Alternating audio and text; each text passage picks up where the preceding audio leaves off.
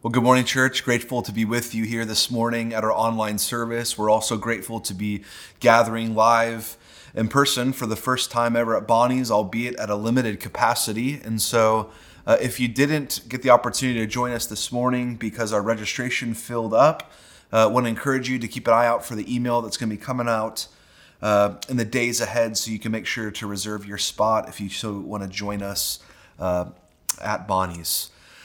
But church, it has been a heavy season. It has been a heavy few days. A lot has transpired. Many of us are still trying to wrap our minds around all that has happened, injustice,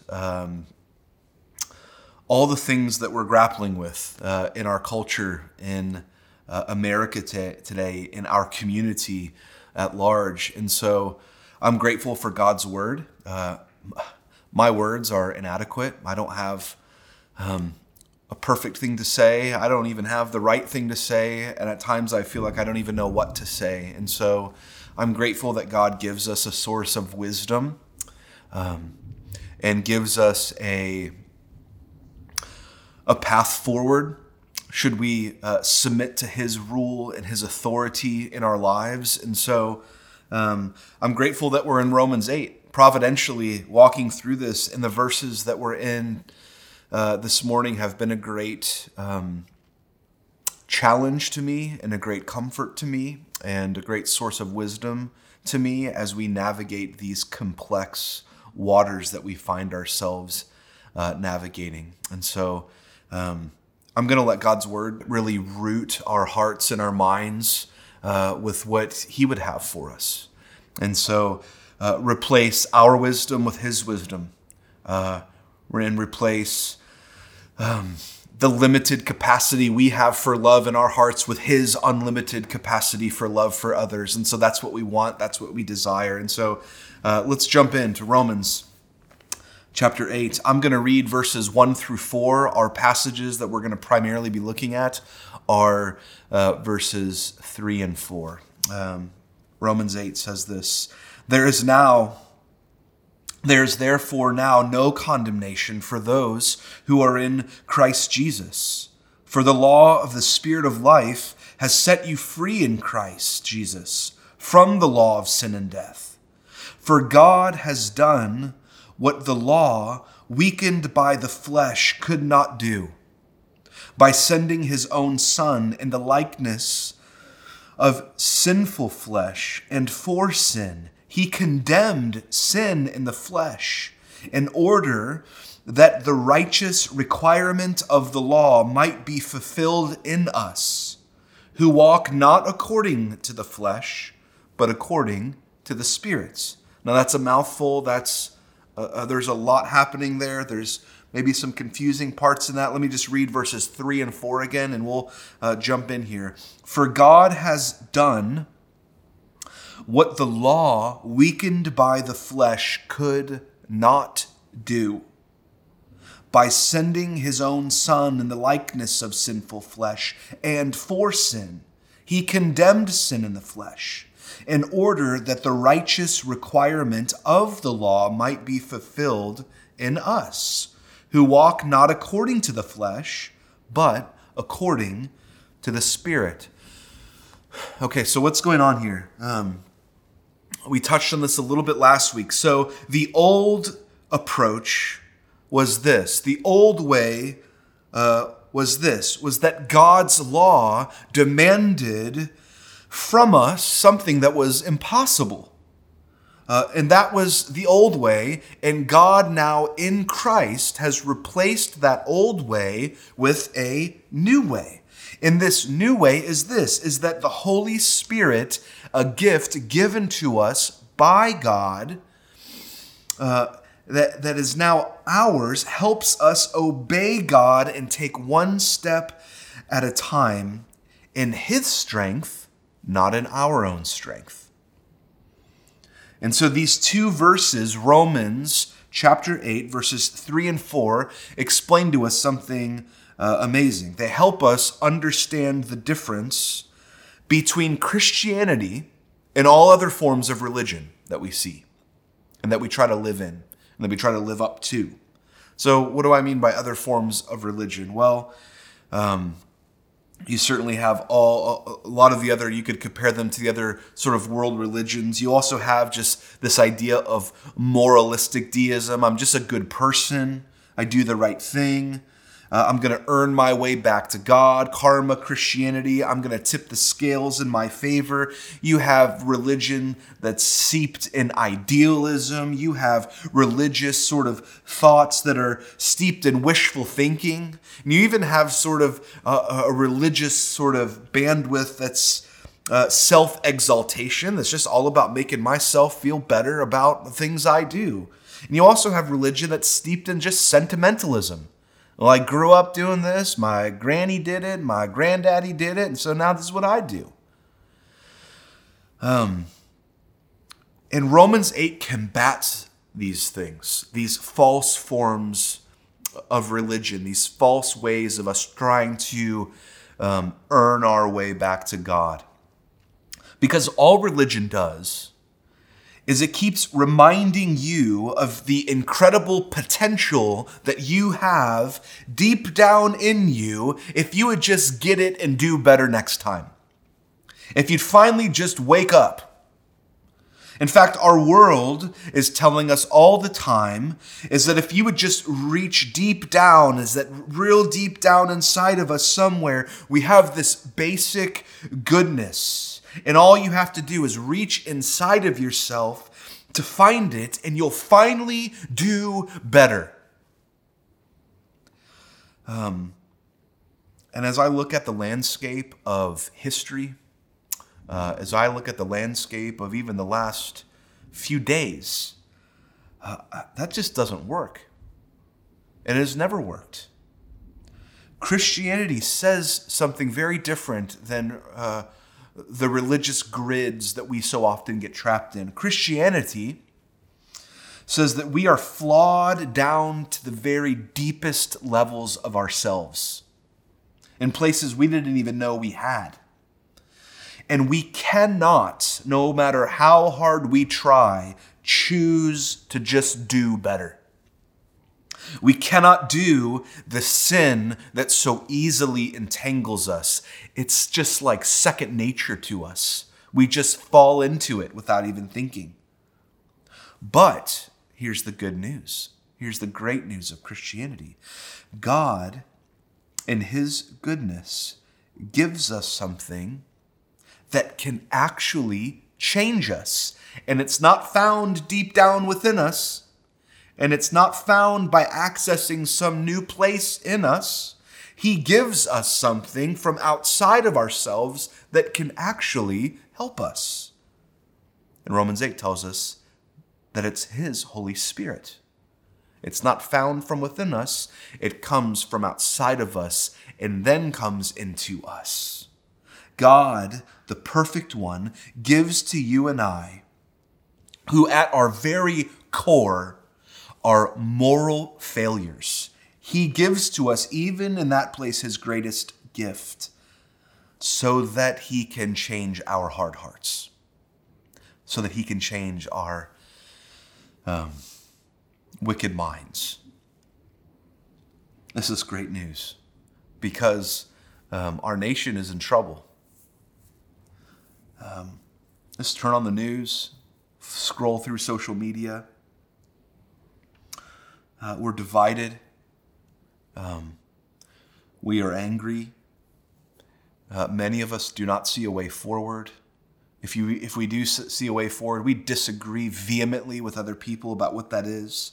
We have racism rampant. We have class divisions. We have political pandering that's going on all around us. We have a neglect for human life. We have murder happening on the evening news. It's heartbreaking. We're in trouble. And this week, I've felt that more than ever. I feel that weight. I feel it right now. And I hope all of us have felt that.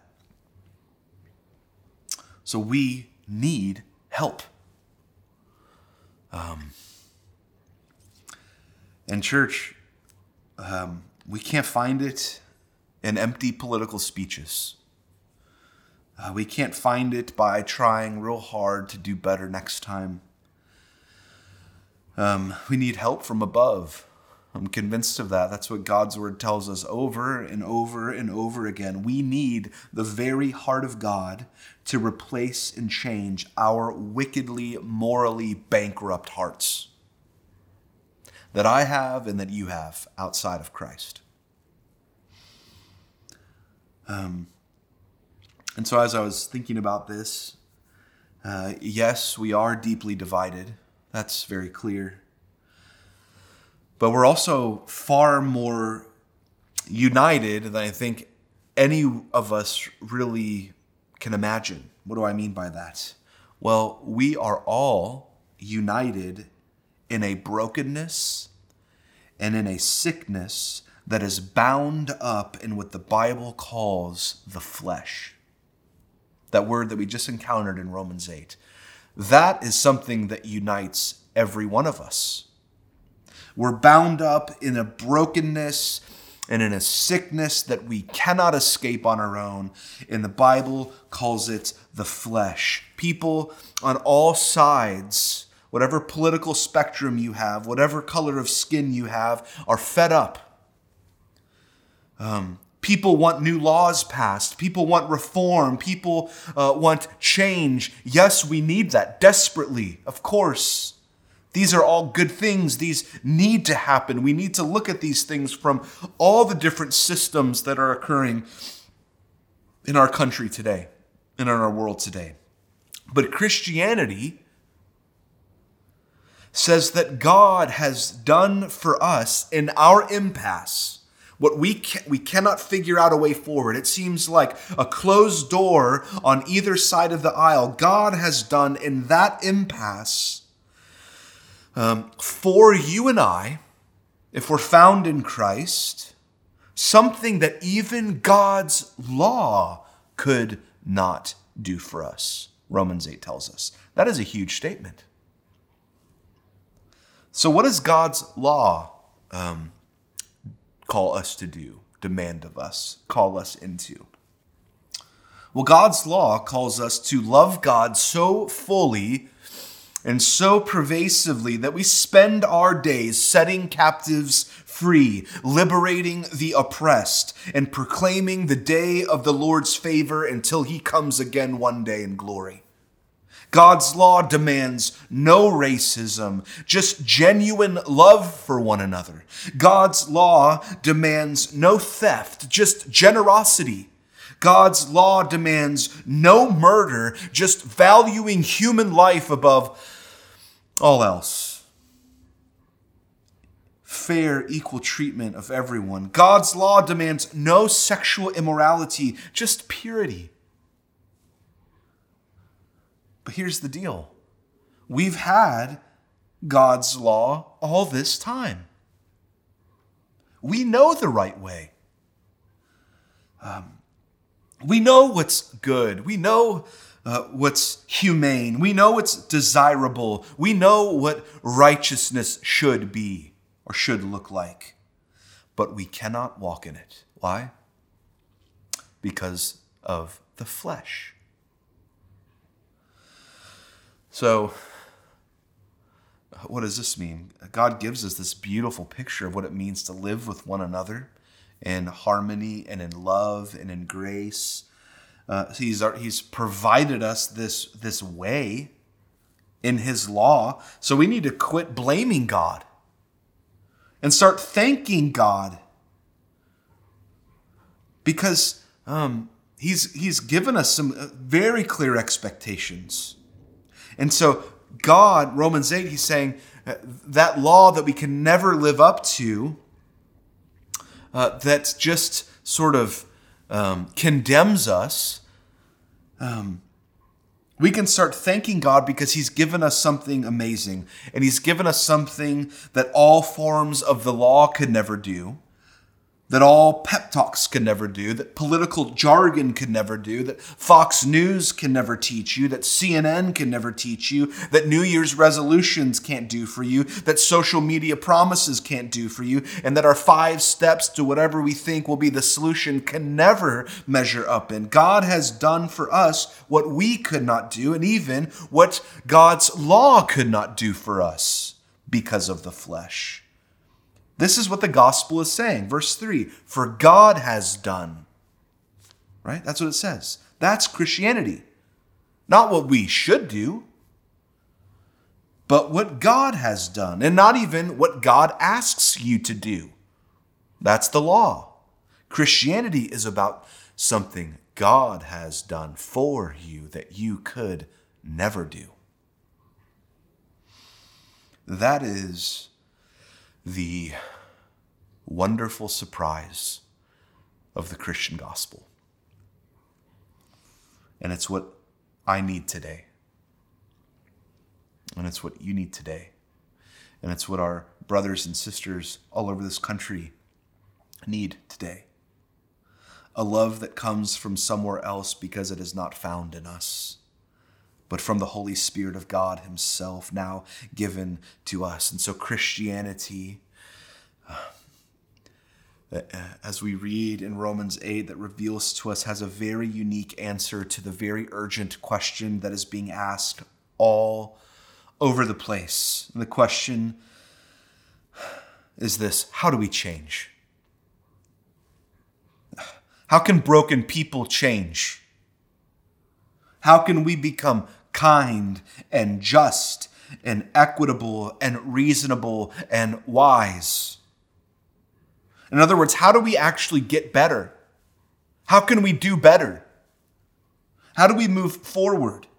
Christianity's answer to this question is that we change not by the law, but by grace. We change not by ideals, but by mercy. The law does not change us down deep. The law just accuses us. It doesn't change the inroads into our hearts and produce anything out with the works of our hands. It just accuses us. But grace does change us. Because grace cracks into, grace from the outside, from God, by the Holy Spirit, cracks our hardened hearts open to the power of the Holy Spirit. And that is where we begin to see change. That's God's remedy for a broken world. His helper does his work in his people.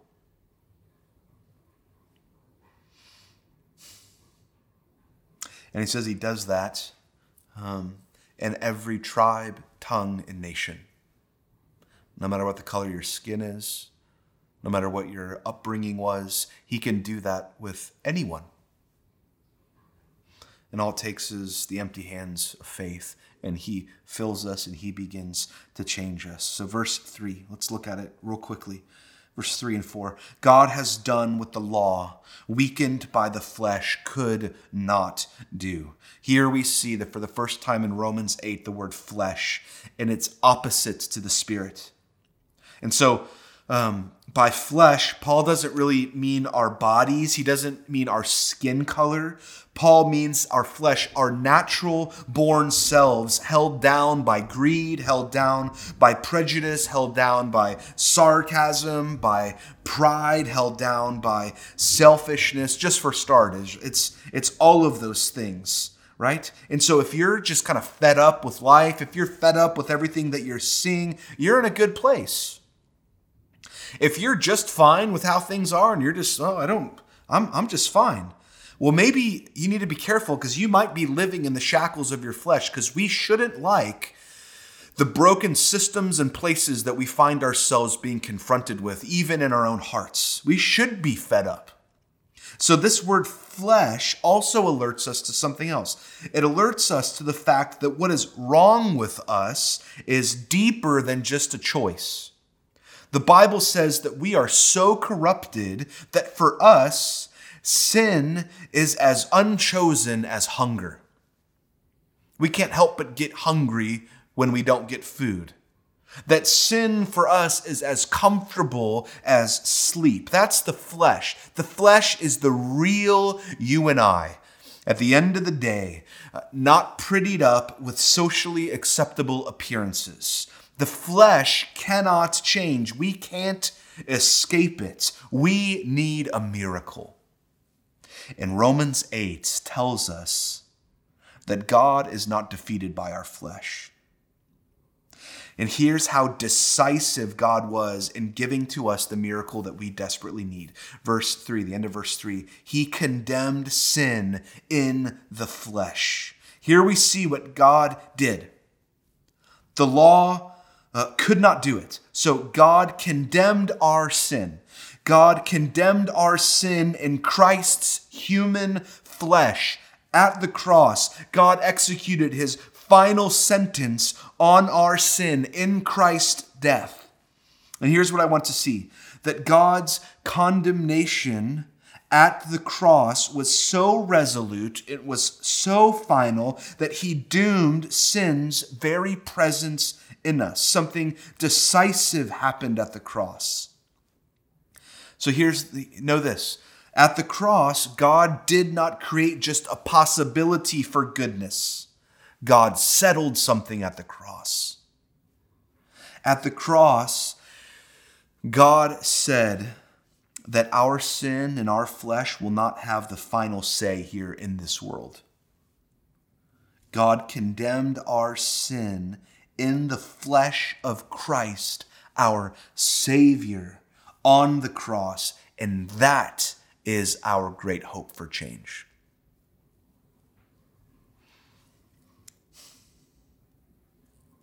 That is where racist hearts begin to change. That is where greedy hearts begin to be generous. That is where adulterous hearts begin to find purity. The law can't do that for us. Policy can't do that for us. Christ can. He is our hope. And so we lean heavy on him this morning.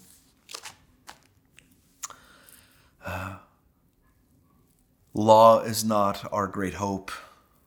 It reveals our great need. But the grace of God through Jesus Christ is our great hope, the gospel.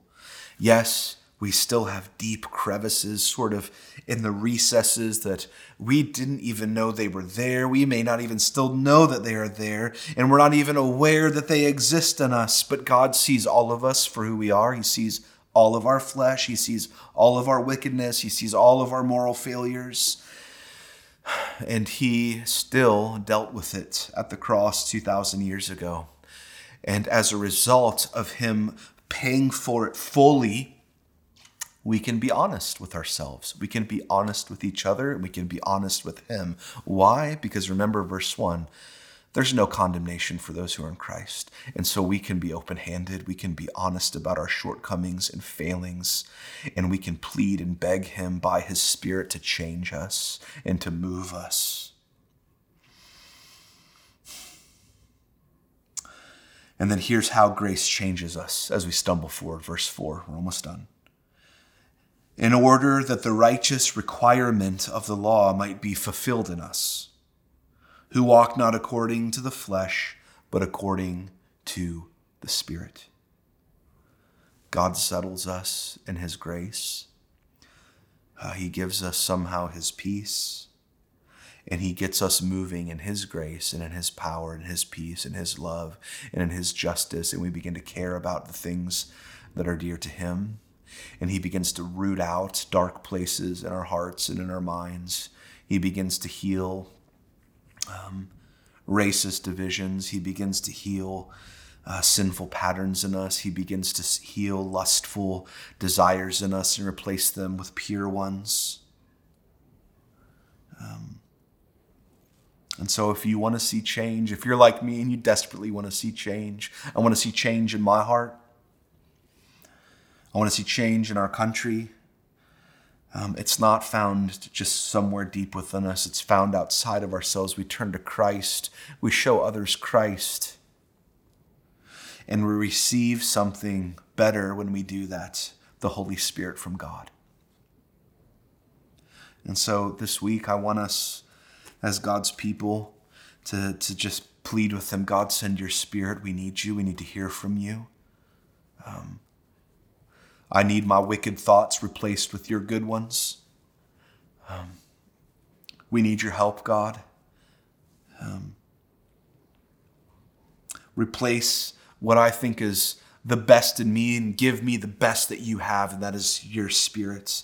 So Christianity is not just moralism. It's not just new laws that we abide by. It's a miracle, the Bible tells us. And that's really what we need today. That's our hope. Let's pray that he would act. Let's pray that he would move, because we need him. Let's pray. Lord Jesus, heal our broken land. Heal our broken hearts. Heal my broken heart. Heal places in me that are not of you. Heal any prejudices. Heal any division in me. God, bring justice to those that are in injustice. Lord, we ask you to set captives free. We ask that we would be a part of the things that you are a part of that are near and dear to your heart. May we be men and women in a church that upholds the things that are found in the light and not lurking in the darkness. Lord, we long to be rid of this flesh. But Lord, in the meantime, God, would you replace our fleshly desires with your great Holy Spirit so that we can walk with you for your glory and your name's sake. In Jesus' name we pray. Amen.